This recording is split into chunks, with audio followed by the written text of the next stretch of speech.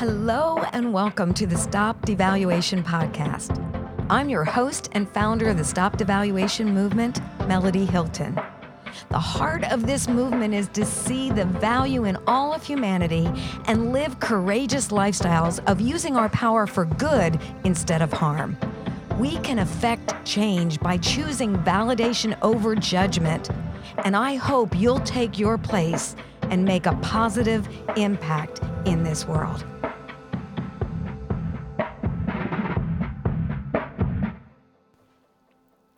Every experience we have and words spoken to or about us is planted in the soil of our minds.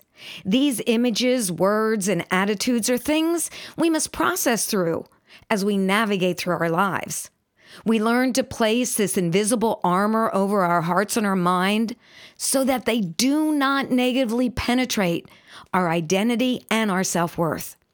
In this episode, Denise DeCoux shares her story of growing up both multiracial and multicultural. This presented her with some unique challenges, which she calls a bag of burdens.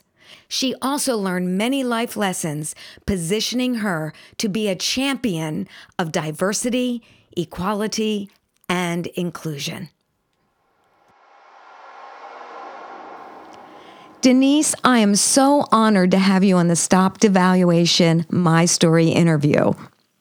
Well, thank you. I'm happy to be here. When we talked over the phone, it was like we were kindred spirits, and just so many things that you're doing excite me because it's truly stopping devaluation in our world. Thank you so much for all that you do. It's really my passion. So I'm happy to be here and talking with you about this. One thing that I've learned is that a lot of times our passion or our voice often comes from our own experiential reality. And instead of getting bitter, we get better.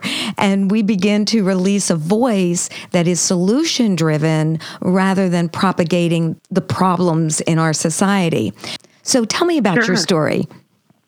Sure. Well, I was born in Brooklyn, New York, and in a very diverse community. And my parents are both from mixed backgrounds. And so there's a lot of diversity in my family on my maternal and my paternal side. And so the way I show up in the world often causes people to ask me, what are you? Right? Because I have a look that is sort of mixed. I'm not biracial, but I'm multiracial and multicultural as well, right? Mm-hmm. And so this lived experience that I've had growing up and through, the years has really provided for me a lot of personal experiences that have helped shape how I see myself and also how I react in the world, right? To those questions, to those behaviors, to experiences that I've had. And many of them have been positive, but there have been a number of negative experiences also, where from the external community, whether I was in school or attending a function or an event, that there were times when I was called out of my name because of how I show up. Most of my positive reinforcement happened at home, where, my parents were very clear about the fact that we were equal to anybody else, just as good as anyone else. And also taught some other lessons that were really valuable, that there will always be people who will have more than you. There will always be people who have less than you, and so we treat everyone with respect and dignity. Yes. Now, as you were growing up and people asked you what race you were, and because you're multiracial, how did you feel? How did you respond? What was going through the mind of maybe a little girl that wasn't quite sure how to answer that without a long explanation? Right. Well, when I was younger, for the most part, and when I was a little girl, it wasn't so much that people asked me what I was. it was more other children would tell me what I was. You know, I actually had a friend who lived down the street who was over my house. We were playing Barbies. This is, you know, a long time ago, right? And in the middle of us playing, and she had been to my house several times, you know, she just asked me, she said, "Are you Negro?" And I said, "Why?" She said, "Well," and I was really kind of stumped by the question. It took me aback. And she said, "Because you have kinky hair and a bulbous nose." Now we were like 10 years old. And I knew that what she was saying wasn't positive. And so I was offended, and I just asked her to leave my house. And we were never friends again. And it was just sad because I think that what she asked me was a result of maybe conversations of adults. Because at 10, who uses the word bulbous? I didn't even know what it meant. I just knew that it couldn't have been good. And so, you know, it was sad for her that she was learning some negative connotations about people who maybe look like me, you know, or were African American or Black. And for me, it was sad because we were friends, and whatever she was being taught, or whatever she was learning, was offensive to me, and so it really ended the friendship. Yeah. And so situations like that occurred often, where people would ask me what I was, and then as I got older, and then clarify why they were asking me. There was a time when I had moved from New York to St. Louis, and I was applying for a position, and it's just a Christmas, a holiday position. I was a stay-at-home mom at the time with 3 small children. Wow. And so I went to a department store. I was going to work for the Christmas holiday, just temporary. And the store manager asked me, you know, after we had gone through this short interview, he asked me where he could put me. He said, "I just don't know where I could put you. You know, I couldn't put you in fine jewelry or in a department that would provide,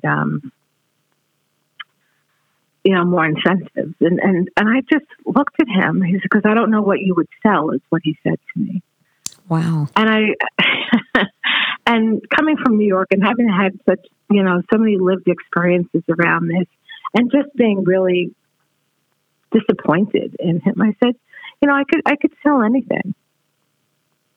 And I had worked in Manhattan. He didn't know this necessarily, but I worked in Manhattan for 7 years, you know, for a major international corporation, and then again for another international corporation. And so I said, I could sell you. I didn't know what to, you know, I was just so offended. And he hired me. He hired me on the spot after that. But and he put me in one of the worst departments in terms of being able to sell, because it was a really odd item that I was selling, and I sold the heck out of it. And by the time the Christmas season was over, you know, I left because it was just temporary anyway.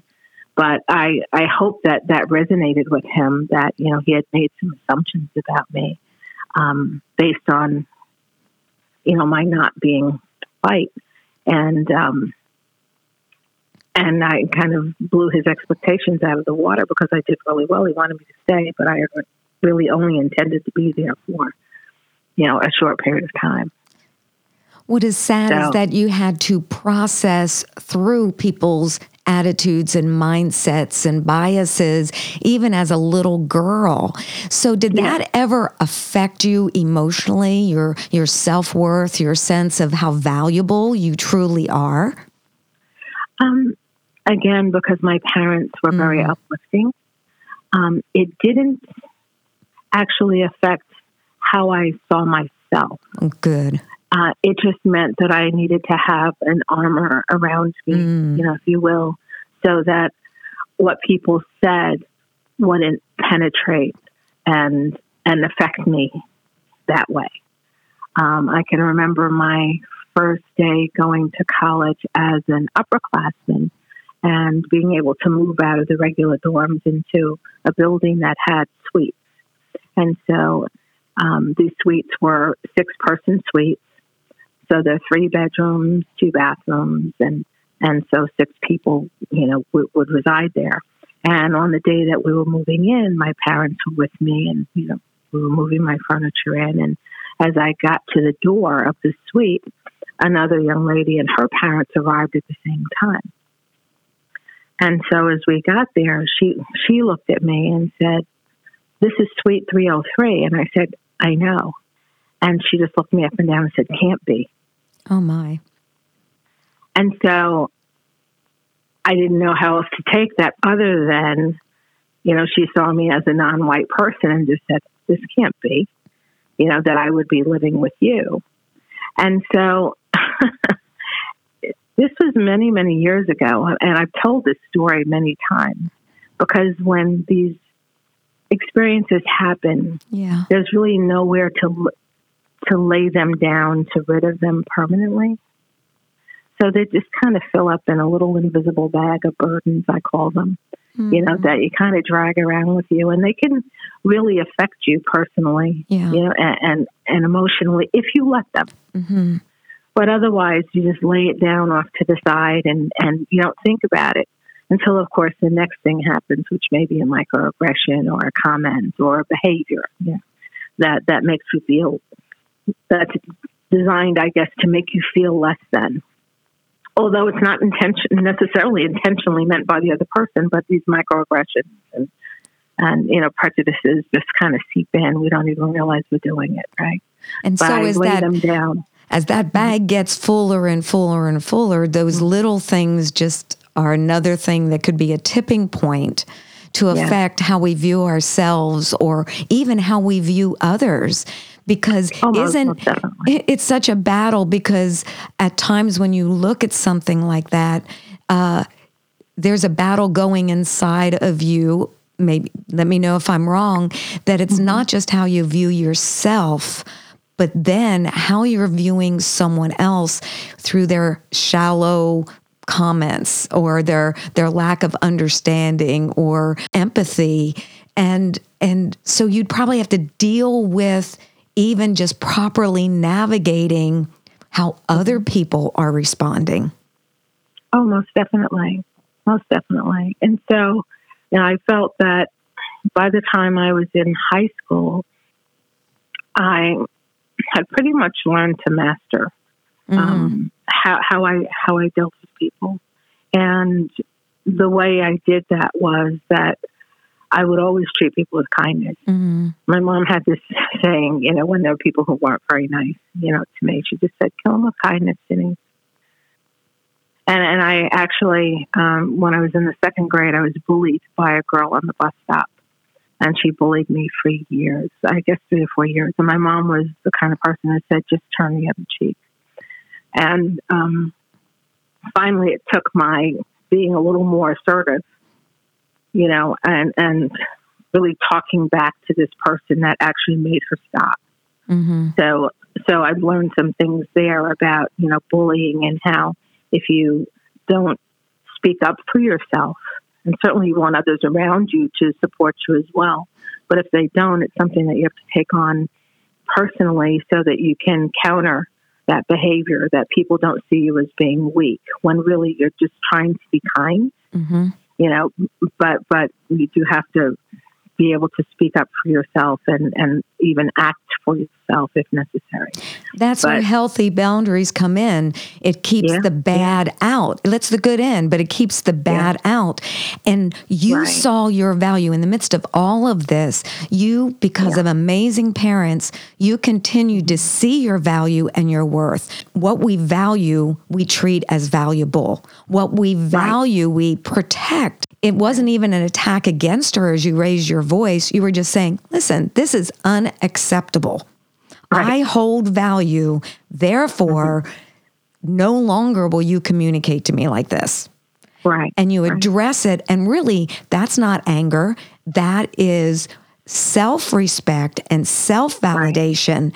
And in the process, it allows you to draw that healthy boundary. Yeah. And I can tell you there were 2 people during my middle and high school. Well, this girl bullied me in elementary school, but there was another one who bullied me through middle and high school. And I will tell you that 25 years later, And now I'd moved to St. Louis, but I was back in New York visiting family, was in a grocery store, and just happened to see this woman who had bullied me in the second and third grade. And I didn't see her, but she saw me. And she came up to me and she said, "Hey, Denise," she said, "I was really terrible to you." Aww. She said, and I just wanted to, I saw you and I just wanted to come to you and tell you I am so sorry. Will you forgive me? And I was so taken aback by that. And I said, it took me a few seconds, and I'm looking at her and I'm just kind of in my head very, very quickly, just thinking about the trauma, like all of the things that she did. And I said to her, "I forgive you. I will try to forgive." And she just said, "Thank you so much, because it's been weighing on me." Wow. And we parted ways. Another person who, bullied me during middle and high school. It was years later, we saw each other on LinkedIn, and she sent a message to me saying, "Hey, Denise, I'm going to be in the St. Louis area in a few weeks. I'd love to get together with you." And so I said, I read that and mentioned it to a couple of people in my family and just kind of pondered, and then finally got back to her. And I said, that would be nice. Let me know when you're in and we'll go to dinner. And so, because I was familiar with the area, I picked a place and we met and we had dinner. We talked for about 2.5 hours. Aww. And over dinner. And I thought at some point she was going to apologize, but she didn't. But what she did do was she told me about her life, and she told me about all the challenges in her life. And she talked about how her father has kind of disowned her and her sisters don't talk to her. She's kind of in the world feeling kind of alone. And I think she did that because she maybe wasn't able to apologize, but that she could tell me a story that would give me some empathy for her, which it did. And we still keep in touch. And so there is the possibility of taking like lemons and making them into lemonade. And you don't have to change yourself for that to happen. You can continue to be good and do good.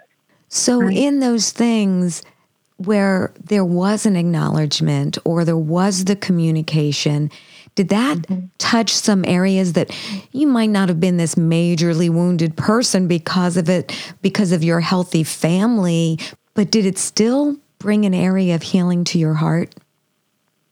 Oh, most definitely it did. Because again, it's like, there's a book that's written, it's by Claudia Rancine, and it's called Citizen. And it's not a very long book. I think it's got 160, 170 pages. And in the book, she talks about these experiences that people have, these microaggressions that are spoken, and how, they just kind of pile up. And she never speaks to this bag of burdens, but that's how I interpret it.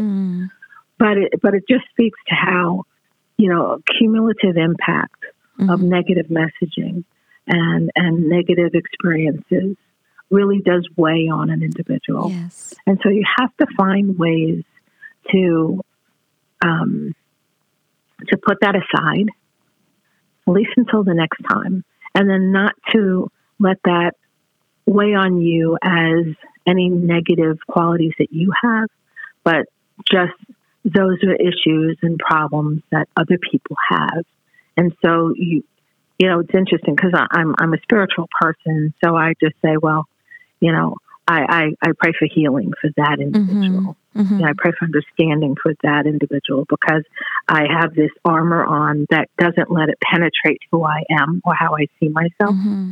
And it takes a while to get to that place, but it's been such a powerful instrument for me as someone who has been doing diversity, equity, and inclusion training for years now, that I can enter a room and speak with any audience, and regardless of their backgrounds, where they've come from, what they might say in a session, that could penetrate and be really hurtful, right?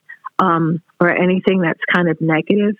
and it doesn't penetrate that bubble that, I believe that people have bubbles around them that need to be respected, that distance, and I don't let things penetrate my bubble. And I also understand that we are only the products of our environment and of the things that we've been taught and things we still believe because we haven't had personal experiences that chip away at whatever those negative or stereotypical things might be. You've actually answered questions before I asked them, which is so beautiful because what you're sharing with me now is how you have taken those painful things and it's brought out purpose. And now you are being such an instrument of validation and you're bringing healthy ways of thinking and believing and responding to others into your sphere of influence. And it's reproducing healthy ways of thinking. You're re-educating people. You're helping them unlearn some things from even your own experiential reality. And so I honor you, Denise. You are an amazing woman who is making such a difference in our world. Also check the Culture of Validation playlist because we're going to have Denise share a lot of solutions from what she does in her expertise in diversity and inclusion. So thank you so much, Denise, for being a part of my story. I love your story, and it is filled with solutions. And so I celebrate you, and thank you for partnering with me. Oh, it's my pleasure. I'm glad we found each other. I want to thank you for listening and encourage you to become a part of the Stop Devaluation movement. Be sure to like and follow #StopDevaluation on social media, subscribe to the YouTube channel, and visit StopDevaluation.com for more information and free resources. You can help spread the movement by sharing with others, leaving a review on Apple Podcasts, and most of all, by living a courageous lifestyle of using your power for good. Go out and value someone today. Your life matters, and you can make the world a better place. One word, one choice, one action of validation at a time.